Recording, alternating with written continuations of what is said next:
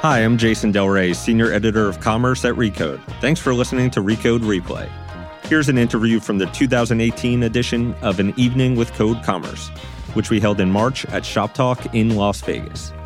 Kara Swisher talked to Tony Xu, the co-founder and CEO of DoorDash, along with David Gordon, the president of the Cheesecake Factory. Let's take a listen.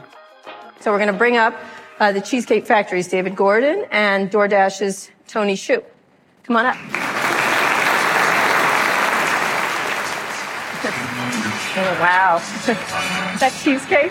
A little birdie told me that maybe you wanted some. Well, I was in the airport in San Francisco, and I said I'm going. Maybe I should order, because I was also interviewing Jennifer Hyman. So I said I should wear a gown and eat cheesecake.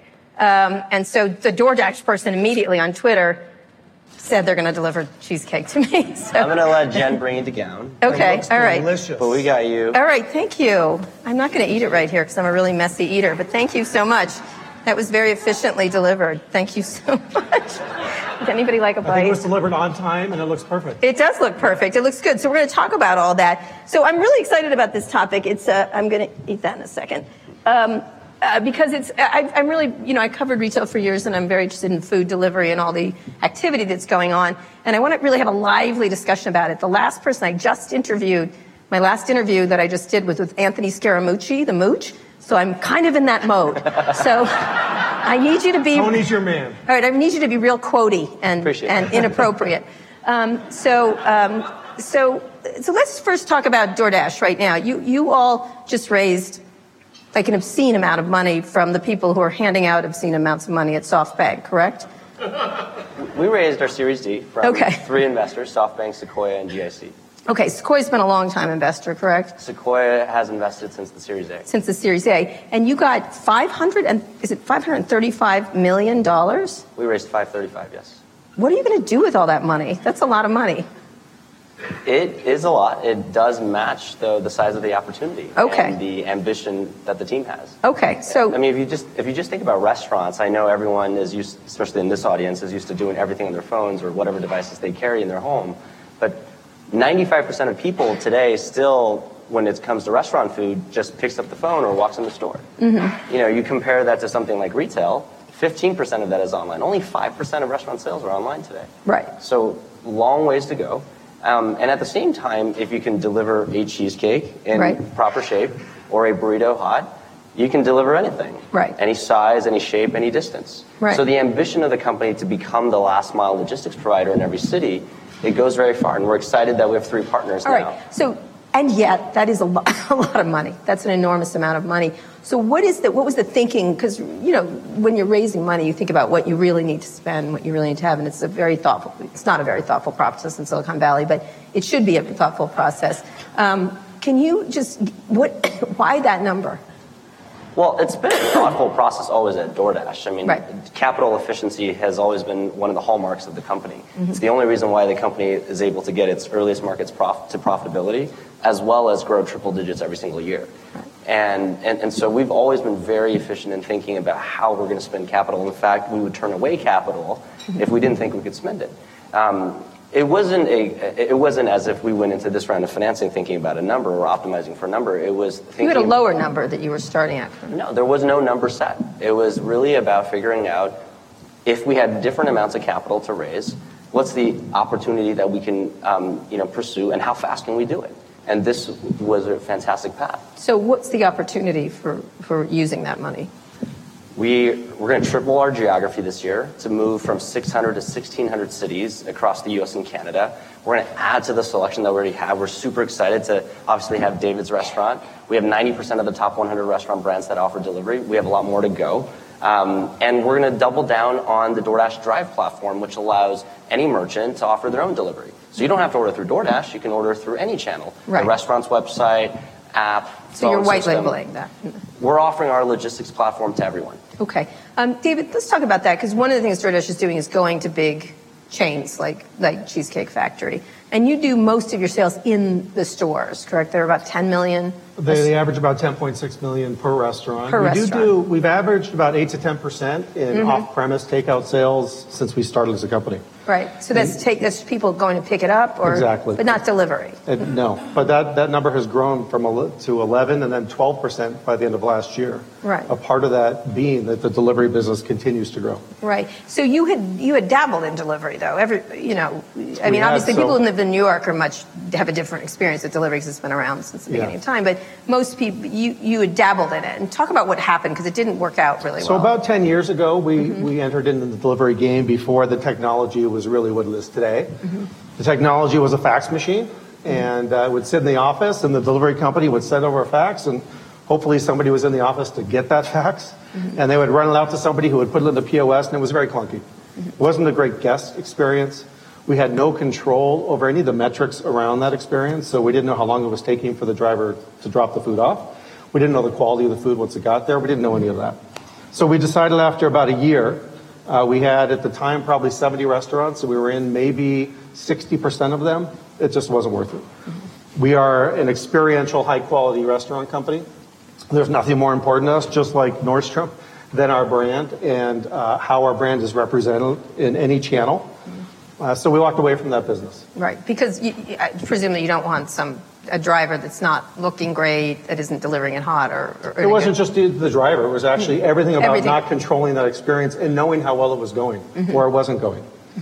So when DoorDash came along and the technology was more enabled and the guest experience was much more what you would hope for as far as speed, ease of use, packaging improved, being able to track drivers, understand how long it's taking a driver to get to our restaurant, first of all, and then from the time they pick up the food, how long is it taking them to get to somebody's home? And allowing that person then to rate the driver. How was that experience? All of that gave us a lot more hope that it could be done in a way that was really in cheesecake fashion. So what's a cheesecake fashion? What is this? High quality. Okay. So let me tell you a little bit about Cheesecake Factory. No, I know about Cheesecake Factory. All right. Well, everything's made from scratch. I have teen children. I know about cheesecake. And with 250 menu items. So, our goal is to deliver very high quality. Right. But in delivery, I mean, in terms of the experience, meaning that it has to have the same standards. It has to be fast. It has to be high quality, meaning hot or cold appropriate. It has to hold up in the container that it's come in. So that slice of cheesecake is a perfect example. It should look like that when it shows up at your door. It shouldn't be sitting on its side. It shouldn't be upside down. It should look like the value that it is. Yeah. So all of that is very, very important to us. Right. And we're able to... So you tested that. When you tested out, you also have worked with... who did you work with? You worked with other delivery firms. Well, actually, before we decided to partner with the delivery firms, these guys are out there delivering from restaurants all the time, even if you're not their partner. Right. Right? So because you put menus up on the list. So they put menus up. They can call in as a guest and place it to order and actually have it delivered. We wanted to control that experience more. Right. And we partnered early with Tony for a few reasons. One, we are a founder-led company. Tony is the founder of his company. Tony is very focused on operational excellence. And he is solely a food delivery company. And that gave us confidence that his vision of what he was trying to do was really around food. It wasn't that he was a car sharing service who was going to maybe now deliver food or find another way to keep drivers happy. He wanted to deliver a high quality experience through delivery. So go ahead. So what did you have to do to do that? You had testers, right? You had secret shoppers, essentially. I don't know that we necessarily had secret shoppers, but like everything we do, we're very deliberate. We spend a lot of time and a lot of energy piloting everything about whether or not DoorDash was going to work for us. And once we had a pilot done that we felt confident in, we started rolling out across the country. All right. What did you have to do? Just not serve it can't be just not serve the cheesecake upside down. It's a lot more than that. Which is a good goal. But that's the most important thing he does. Right. We got to get on time as well and get it accurate. But I grew up in the restaurant world. I grew up in the Midwest, and I worked for my mom's restaurant at the age of 9. And so I know how tough it is. You have three, different groups. You have the back of the house, you have the front of the house, you have the management, and 50 things are going on, every single hour. So it's not just one thing that we had to get right to work with the Cheesecake Factory. For example, There is a Cheesecake Factory in San Francisco, where you live, in Union Square. It's in Macy's, yeah. It's in Macy's. It's on the 5th floor of Macy's, of a shopping center, Westfield Shopping Center. Mm-hmm. We had to figure out how to get a dedicated parking spot for the Dashers. We had to figure out how to take a special access elevator so that the Dashers can quickly get to the right spot. We had to figure out how to collate food from the bakery, the expo, the food center, the kitchen, as well as the drink center. And we had to do it all just for that one location. Mm-hmm. And then after that order, we have to actually dynamically figure out all the adjustments. If you added avocado to your toast or whatever it is that you like to do to the order. And so to make that one order happen, lots of details have to go right. It's not just no longer working with fax machines. Mm-hmm. We have to integrate into all of the systems, the front end, the kitchen, as well as the back end. And once we get that right, we report out on that and we make it better. So you had to test the systems to do it. Is it smarter to do larger chains, or is it easier to do smaller individual restaurants? We work with the entire gamut. But your goal, it looks like you're going for big, because you have competitors like Seamless, you've got Uber, you've got Well, the vast majority of the restaurants on DoorDash are still independent stores, like my mom's restaurant. Right. And so only about a quarter of the volume on DoorDash is actually coming from larger establishments. Mm-hmm. And we do work with a wide gamut. People like my mom still use a fax machine. A multi-billion-dollar company where the stakes are super, super high, mm-hmm. we have to integrate into every system. We have to have the systems talk back and forth to one another in real time. We have to report on the information when something goes wrong, and we have to fix it. But is that the strategy to get those chains, to make a proof of concept with someone? It's the strategy to offer the highest quality experience. And that's exactly what we've done with the Cheesecake Factory. I mean, it's been a 2-year relationship. Mm-hmm. When we started, it was a couple of products that we had integrated in the pilots that David is referring to, and then it's just gone further. We have a lot of information that we collect of what stores are performing well. What did you think your prep time was for your cheesecake versus your pasta versus your salad? What was the temperature? There are even tests where there are literally temperature guns stuck to a beef patty to tell you whether or not it's over 140 degrees. So there's a lot of things we have to do. So why didn't, David, you do this yourself? I mean, in terms of, because you have your experiential restaurant, sure. Why not do the entire experience? Is it just too far gone with all these different delivery services? We're a restaurant operating company. We're not a logistics delivery company. Except you kind of are going forward, right? Well, right? Our restaurants are complicated enough as it is today. Mm-hmm. Making everything from scratch, having 200 staff members in every single restaurant, all the complexity Tony talked about earlier. We have enough work to do just to get that right and perfect every day.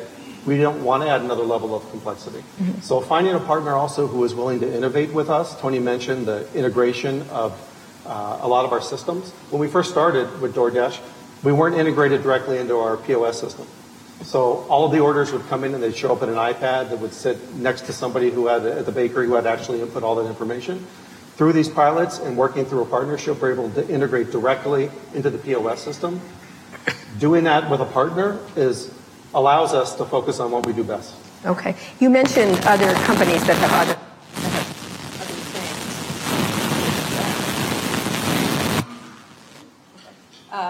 You mentioned other companies that had other things, which Uber is that who you were talking about? Well, companies that perhaps aren't only delivering food, but delivering other things as well. Right. Yeah. So what is the problem with that? Well, I want to partner with somebody who is solely focused on food. Right. That's what we are. We're a food company. And I want to make sure that relationship is one. And you heard Tony talk about his grandparents' restaurant. He has an understanding of what our needs are as a restaurant company, and that's very important to us. But when you think about all the different players in it, that they just don't have enough of focus on what they're doing, even though Uber doesn't blanket the cities with cars everywhere. That's not your biggest concern, as many of them. Our biggest concern is to make sure that we're operating with somebody that's laser-like focused on that end guest experience, that last 5 minutes when they're bringing that food to the door. And when you're thinking of all the players, there would be Uber, there's Postmates, there's Amazon, obviously, Google's been experimenting. How do you look at all that when you see all that? Well, I think there's a lot of players in every industry, and this is a relatively new industry out there. And so we have to make sure that as we try and understand what their business model is, that it's going to work for us, that it's going to work in the long term, that they're strong companies with a strong foundation, a strong financial foundation. And Tony, obviously, just acquiring the funding that he did gave us great confidence in the future also of DoorDash. And that he's, again, an entrepreneurial young man who wants to continue to grow this part of his business solely around food and how to deliver that experience. So, Tony, speaking of your giant pile of money, are you going to use it? It's the company's resources. Yes, but it's yours. It's right? the company's. Okay. Are you going to buy something with it? Are you going to buy Nordstrom's, for example? I heard it's for sale. The executive there was mumbling about it. There are always great opportunities out there. I mean, we're heads down focused on building our business right now. I mean, we have so much work to do. This is a really hard thing. I mean, no, I get that. I'm not asking about your heads being down. Do you think about that? Because it's got to consolidate at some point. Presumably, you're thinking about that. We've always thought about how to offer, first and foremost, the best restaurants at the highest quality. If we can do that, and we can do that for all of the restaurants out there, we're going to be fine. All right, let me try a different way. Do you foresee consolidation in the industry, given it's so littered with so many companies? I think that... And there's some big ones with a lot more money than you have. So people eat 20 to 25 times any zip code in this country or in any country. Right. So it's a big opportunity, of which 5% is online. It's 5% online, meaning 5% is online, right? And the vast majority does not, follow the rules of San Francisco or Vegas or New York City, right? And so there's a long ways to go before the market is necessarily going to play out. I mean, that's why right now you see there's multiple players. However, at the same time, I think you're seeing the winners emerge. Winners among the small companies versus, the two big ones would be Uber and Amazon, and then the smaller players. If you look at the industry and you look at actually, who is servicing the highest stake restaurants with the most premier brands, the longest tenure in doing this, DoorDash has 90% of the top 100 brands that offer delivery. What do you think of Twitter's? Square owns Caviar, right? Square owns Caviar. I keep mixing up because he has two jobs.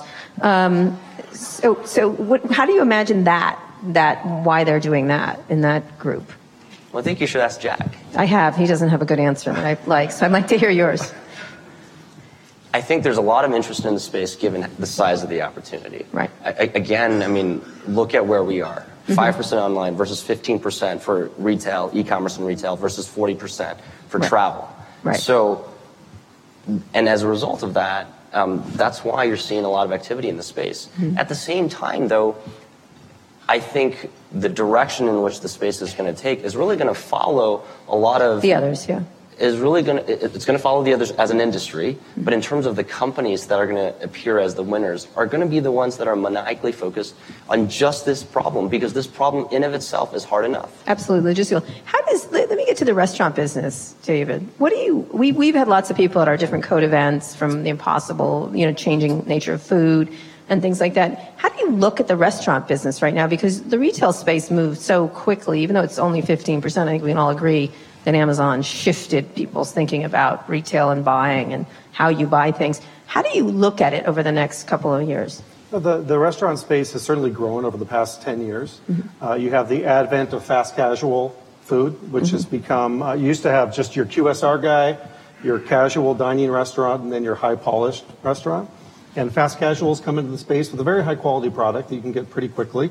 And I think it's caused a lot of people in the industry to make sure that, number one, they're focused on quality first. Today's consumer knows more about food than any of us ever did growing up. They're all watching the Food Network. They're all experts. They all understand everything about how to be a chef tomorrow.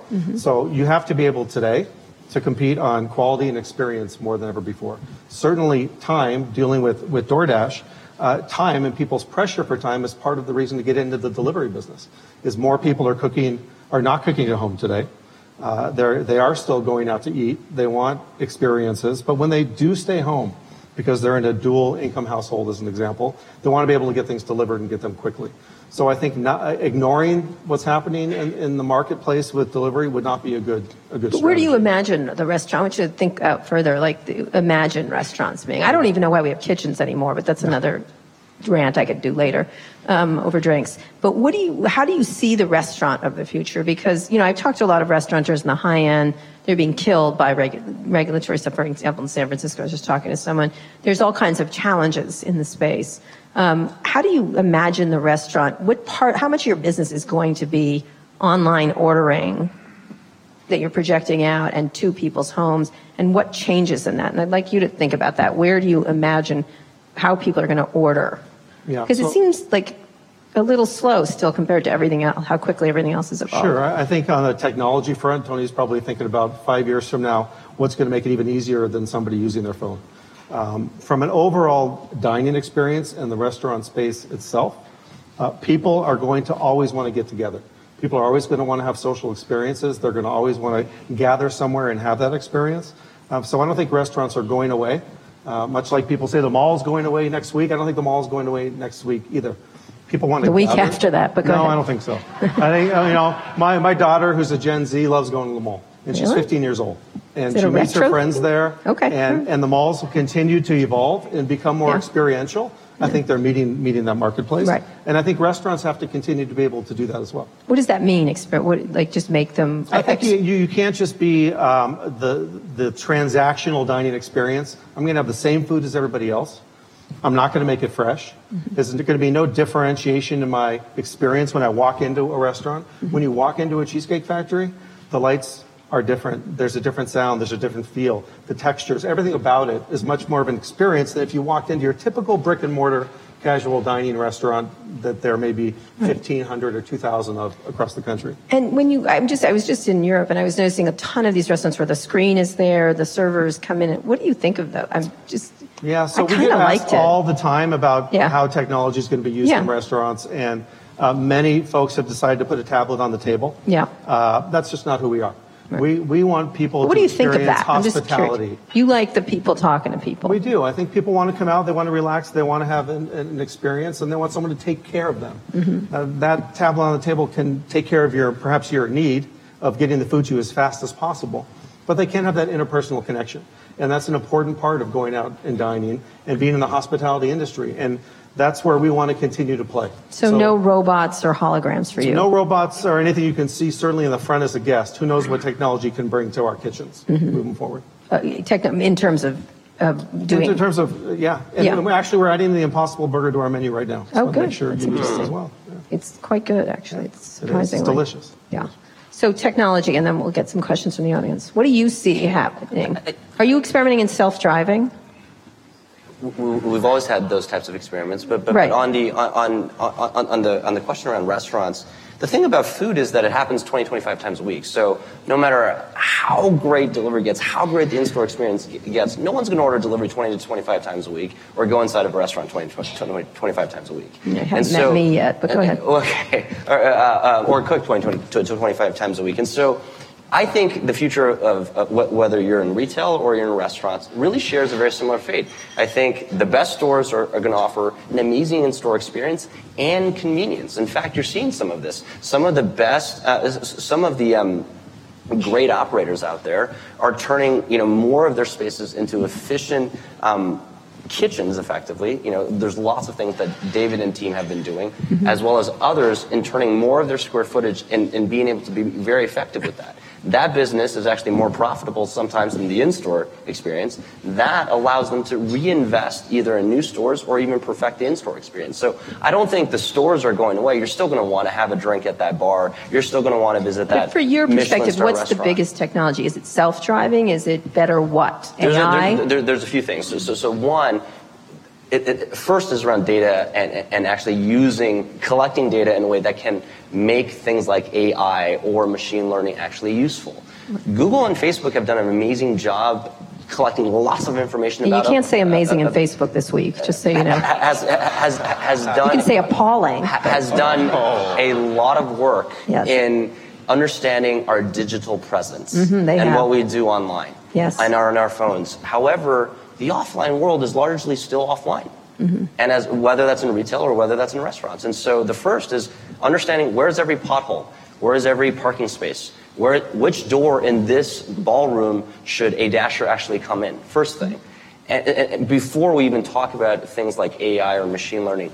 And then, going a few years beyond, thinking about how do we actually bring the cost of delivery down in a way that can bring even more value to everyone in this ecosystem. So of all the technologies, what did the one interest you the most, the future forward ones? The use of data and how we actually collect data and actually use machine learning and artificial intelligence in a way that makes sense and brings business outcomes. Give me one example of that and we'll get to the question. For example, your top 5 restaurants in this city or San Francisco probably are not going to mirror anyone else's, actually. As a result of that, it's always the data that you don't see that is most surprising. And so DoorDash collects hundreds of million data points of what people are buying, making recommendations about what people want to actually try based on what they've tried before. That alone can generate lots of value for a consumer as well as a business. Understanding what type of Dasher should you use, a cyclist, a car, a motorcycle, depending on whether or not there are hills in a city or whether or not there's no parking. Those types of things really inform the new way of commerce. And David, you share the data that you're getting between... DoorDash does share data with us on a weekly basis. On your thing. Yeah. And the biggest trend you see from that? One of the things we've learned... Besides avocado toast, which I'm so over. You don't like it? It's done. I did, but... Yeah, everything. Brussels sprouts, too. No, I still like them. Okay, but anyway. because we just put those on the menu. Okay. So just one thing, and then please line up for questions, too. Go ahead. Tell me again your original question. Your one trend that you see in restaurants, the one food trend, or... I think sharing is today, again, experiential dining, where you're watching something as it's happened that's being prepared for you, is becoming more and more popular today. Oh, okay. Yeah. Interesting. All right, right here. Hi, my name's Ansel Lee. I work for Macy's. Question's actually for both of you. So the restaurants I frequent, I have a natural curiosity. I ask the restaurants that do DoorDash or every delivery service, how does this work for you? And the one common theme I hear is the sensitivity towards margins, because food is really hard to make margins, and they don't have the ability to upsell the margin-rich parts of their business. So do you share that sensitivity? Is there anything on your roadmap to help them out from a margin perspective?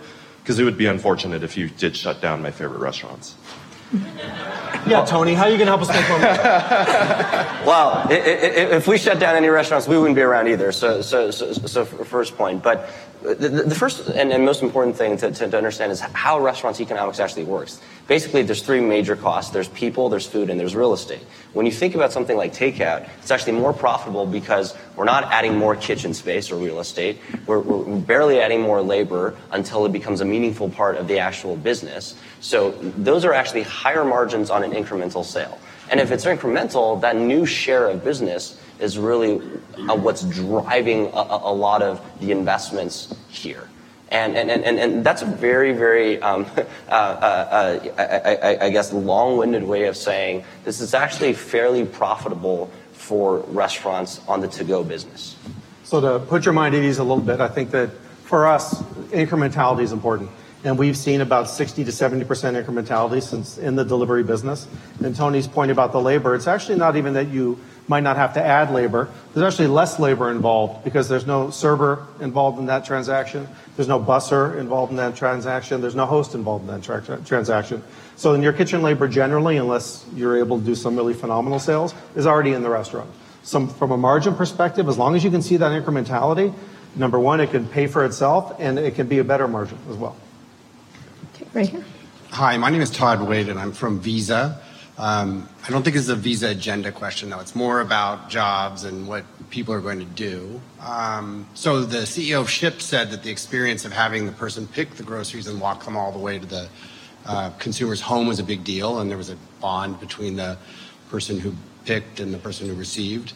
And I think both of you are saying that there's actually an important place for people to have the jobs in the restaurant or in the car. So what's your outlook on how this, and we just resisted every notion of technology that could actually change away from people.